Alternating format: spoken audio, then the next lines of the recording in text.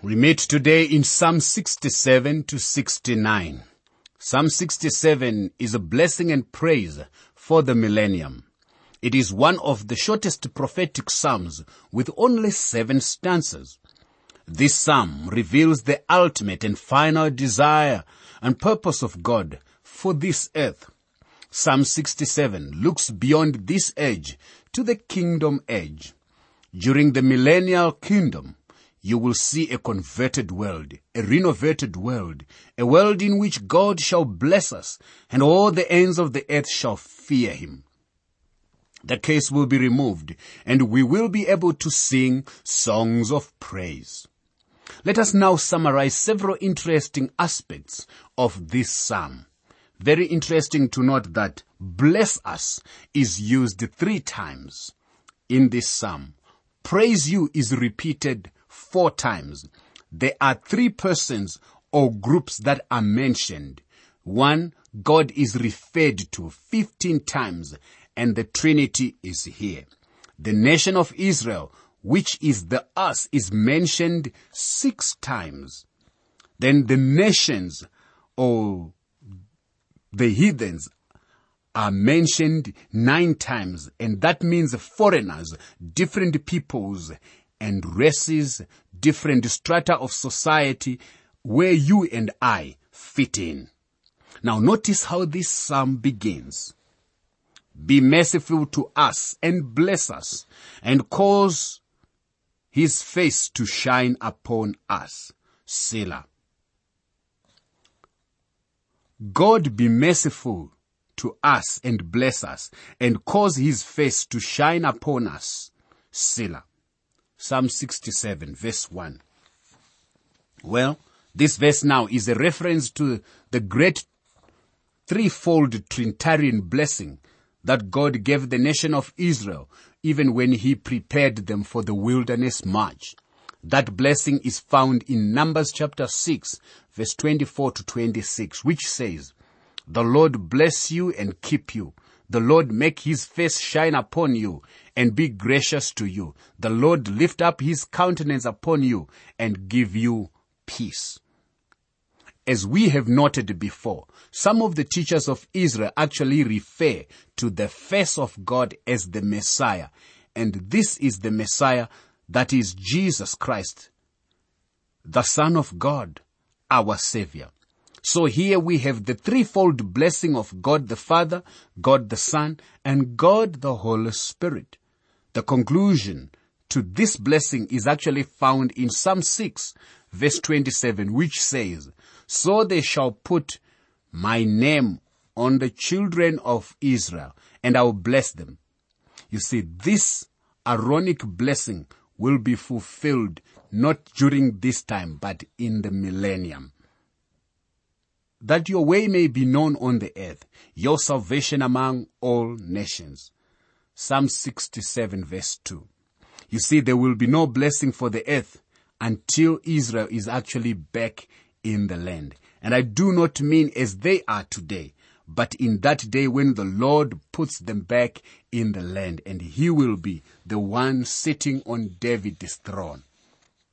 Let the peoples praise you, O God. Let all the peoples praise you. Oh, let the nations be glad and sing for joy. For you shall judge the people righteously and govern the nations on earth. Selah. Psalm 67 verse 3 and 4. Now, this is the marvelous promise that God gave to Abraham. He said, "I will make you a blessing to all the people," in Genesis 12 verse 1 to verse 3. At his first coming, the Lord Jesus made it very clear that salvation was for the Jews. At his second coming, the earth will be converted. For Isaiah says, "I will set a sign among them, and those among them who escape I will send to the nations, to Tarshish and Pul and Lud, who draw the bow, and Tabal and Javan, to the coastlands afar off, who have not heard my fame nor seen my glory, and they shall declare my glory among the Gentiles." This we get from Isaiah 66 verse 19. You see, the day is coming, my friend, when the world will be converted. And that is when these words will become true. Let the people praise you, O God. Let all the peoples praise you. Psalm 67 verse 5. Now, what is the goal of God? What is he moving history into? Where is he going? Romans 11 verse 25 makes it very clear. For I do not desire, brethren, that you should be ignorant of this mystery, lest you should be wise in your opinion, that blindness in part has happened to Israel until the fullness of the Gentiles has come in. For how long? Well, it is until the fullness of the Gentiles has come in. That is important to keep in mind, my friend. Then the earth shall yield her increase. God, our own God, shall bless us. Psalm 67 verse 6. You see, the curse of sin will be removed from the earth, and then, you see, we see the earth shall yield her increase, and God will bless Israel. What is the primary objective and purpose of missions? Well, it is true that missions should result in the saving of souls, but that is not the primary purpose. We are to get the word of God out to the people around the globe, around the world. Yes. While this is true, it is not the primary motive of missions. It is close, but honestly, I do not think that is quite it. Let me again quote verse 5 and 7 together. Let the peoples praise you, O God. Let all the peoples praise you. God shall bless us, and all the ends of the earth shall fear him. That means reverential trust in God. Now, so what is the final goal of missions? Let all the peoples praise you. The chief end of missions is to glorify God. That is the engine that is to pull the train of every mission program and on every Christian enterprise. The whole purpose is to glorify God. When everyone is praising him, you see, the knowledge of God and the glory of the Lord shall fill the earth, not just filling the earth, but as the waters cover the sea. The Westminster Confession states it clearly. The chief end of man is to glorify God and to enjoy him forever. That is the purpose of man on earth, my friend. Man is to glorify God. We glorify him when we get his word out. We glorify him when we preach the gospel. We glorify him when people are saved. But the purpose is to glorify God. Are you glorifying God? Are you living your life so that people who see you and see everything you do will praise your Father in heaven? This leads us to move on to Psalm 68. And this psalm is a song of deliverance that ushers into the kingdom. It is a psalm of deliverance and victory. Whereas we saw the kingdom in Psalm 67, here now we see the king in his glory and strength. Let God arise, let his enemies be scattered. Let those also who hurt him flee before him. 68 verse 1. You see, this is a reference to Numbers 10 verse 35. Each day when Israel was ready to begin the wilderness march, Moses would say, "Rise up, O Lord, let your enemies be scattered. Let those who hate you flee before you." Now, what a wonderful way to begin the day's march. That's how they started the day whenever they were to march to the next destination. As the pillar of fire would tell them, or as the pillar of cloud would lead them. Sing to God, sing praises to his name. Extol him who rides on the clouds. By his name, Yah, and rejoice before him. Psalm 68 verse 4. You see, you have this statement, sing to God, sing praises to his name. Here again, we see that man is to glorify God. And God is moving towards that day when the whole earth will glorify him. Men don't glorify God today. They take his name in vain. May God save us from a generation that blasphemes God or even his name. Though you lie down among the sheepfolds, you will be like the wings of a dove, covered with silver, and have feathers with yellow gold. Psalm 68 verse 13. Well, Deborah used the Hebrew word sheepfolds in her prophetic song in Judges chapter 5 verse 16. Why did you sit among the sheepfolds to hear the peepings for the flocks? Now you will see that this was addressed to Reuben because Reuben did not go out to battle. Evidently, in both passages, the word is used to describe an indifferent, an inactive, and a selfish condition. In this psalm, it seems to have the same meaning. Israel was undecided and inactive. You will be like the wings of a dove covered with silver. The dove was a sacrificial bird, and it is a type of Christ. Though they be negligent, though they are not moved by enthusiasm, yet the sacrifice of Christ will cover them anyway. Profound truths coming from the Word of God. You have ascended on high. You have led captivity captive. You have received gifts among men, even from the rebellious, that the Lord God might dwell there. Psalm 68 verse 18. You see, when the Lord Jesus Christ ascended into heaven after his death, I think he did two things. First, he took with him to heaven all those saints of the past who were in paradise. God had saved them on credit up to that time, but our Lord paid the redemptive price for them when he died on the cross. He took them, referring to the spirits of just men made perfect. He took them straight into the presence of God. But the second thing that God did is that he gave gifts to men on the earth, so that today he carries on his work through those whom he has given those gifts. Every person who is in the body of Christ has a gift. Not all have the same gift, of course, but everyone has a gift. As you can see, this is a marvelous scripture that tells us, you have ascended on high, you have led captivity captive, you have received gifts among men, even from the rebellious, that the Lord God might dwell there. But God will wound the head of his enemies, the hairy scalp of the one who still goes on in his trespasses. The Lord said, I will bring back from Bashan, I will bring back from the depths of the sea. Psalm 68, 21 to 22. Well, these verses speak of a glorious victory, and that victory is actually for the future.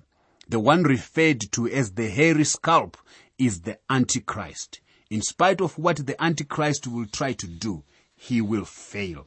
God will bring his people from even the depths of the sea. This speaks of the restoration of Israel.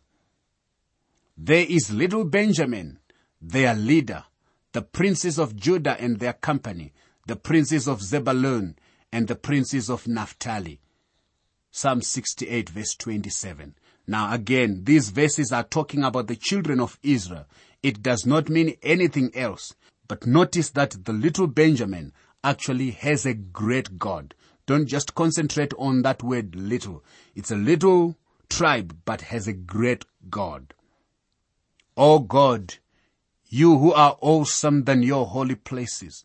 The God of Israel is he who gives strength and power to his people. Blessed be God. Psalm 68 verse 35. You see, we also are very little, but we have the same great God, and he gives us strength and power that we need. Blessed be God. My friend, you may be little, or someone might even have despised your stature, but the secret to self-confidence, the secret to a positive understanding of your future is to know that you have a great God. We move on to Psalm chapter 69. Psalm chapter 69 talks of the silent years, actually, in the life of Jesus Christ. This again is a great messianic psalm. It is another Psalm of David, and it is unique because it deals with the silent years in the life of the Lord Jesus. It is called also a lily psalm because the Lord Jesus is the lily of the valley as well as the rose of Sharon. Blossoming in the shades of hell, he is altogether lovely. You see, next to Psalm 22, it is the most quoted psalm in the whole New Testament. For Psalm 22 deals with the death of Christ, Psalm 69 deals with the life of Christ.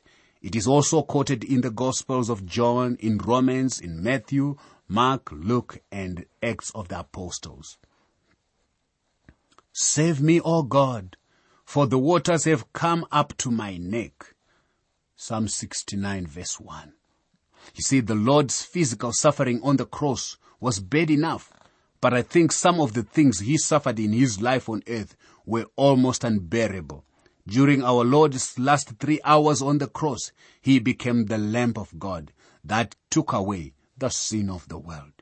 It was then that he was made sin for us.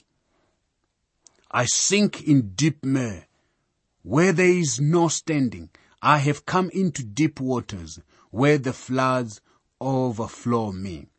Psalm 69, verse 2. You see, these are the floods of suffering which started when the Lord was born in a stable, which was probably part of an inn. Now we go to Nazareth, where he was brought up. We are told, I am weary with my crying. My throat is dry. My eyes fail while I wait for my God. Psalm 69 verse 3. You see, during those 30 years, there were times when his eyes were red with weeping. The next verse tells us why he actually wept, which is verse 4.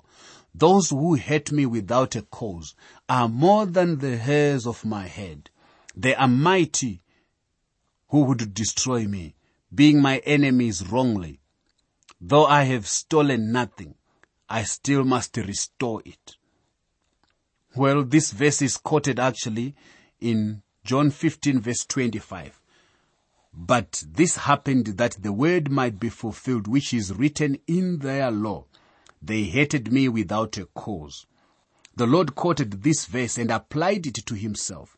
The enemies of the Lord hated him without a cause. That is, there was no justification for their hatred. Romans 3 verse 24 says, being justified freely by his grace through the redemption that is in Christ Jesus. You see, being justified freely is the same as being justified without a cause. The Lord did not find any merit in me. He justified me without a cause within me. Oh, that is such consolation, my friend. Let not those who wait for you, O Lord God of hosts, be ashamed because of me. Let not those who seek you be confounded because of me, O God of Israel, because for your sake I have borne reproach. Shame has covered my face. Psalm 69 verse 6 to verse 7. You see here, there are two reasons he is bearing all this. They hated him because of who he was, the same way the sinner hates the righteous person today.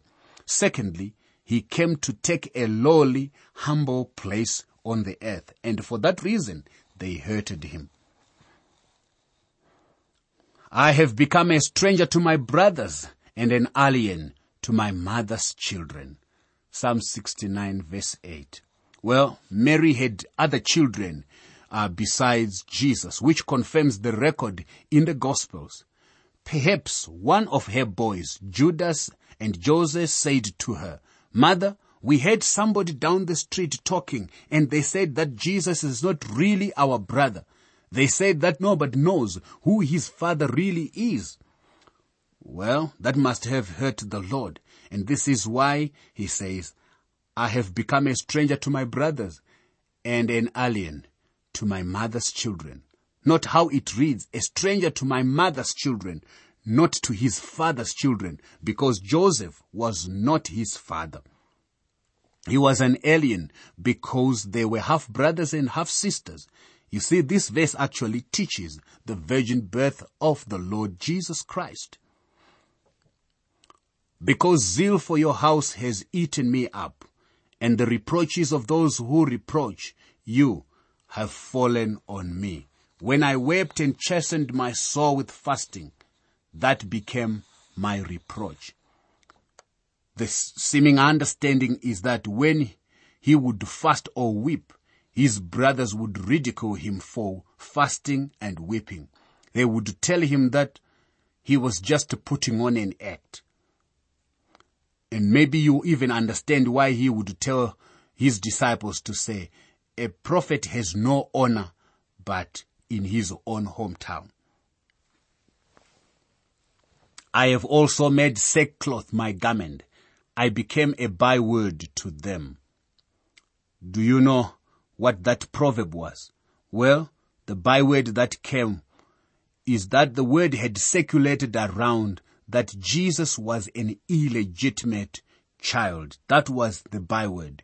You know that people would call him that even today. Those who sit in the gate speak against me, and I am the song of the drunkards. Psalm 69, verse 12. It's very interesting here. The Lord said, I am the song of the drunkards.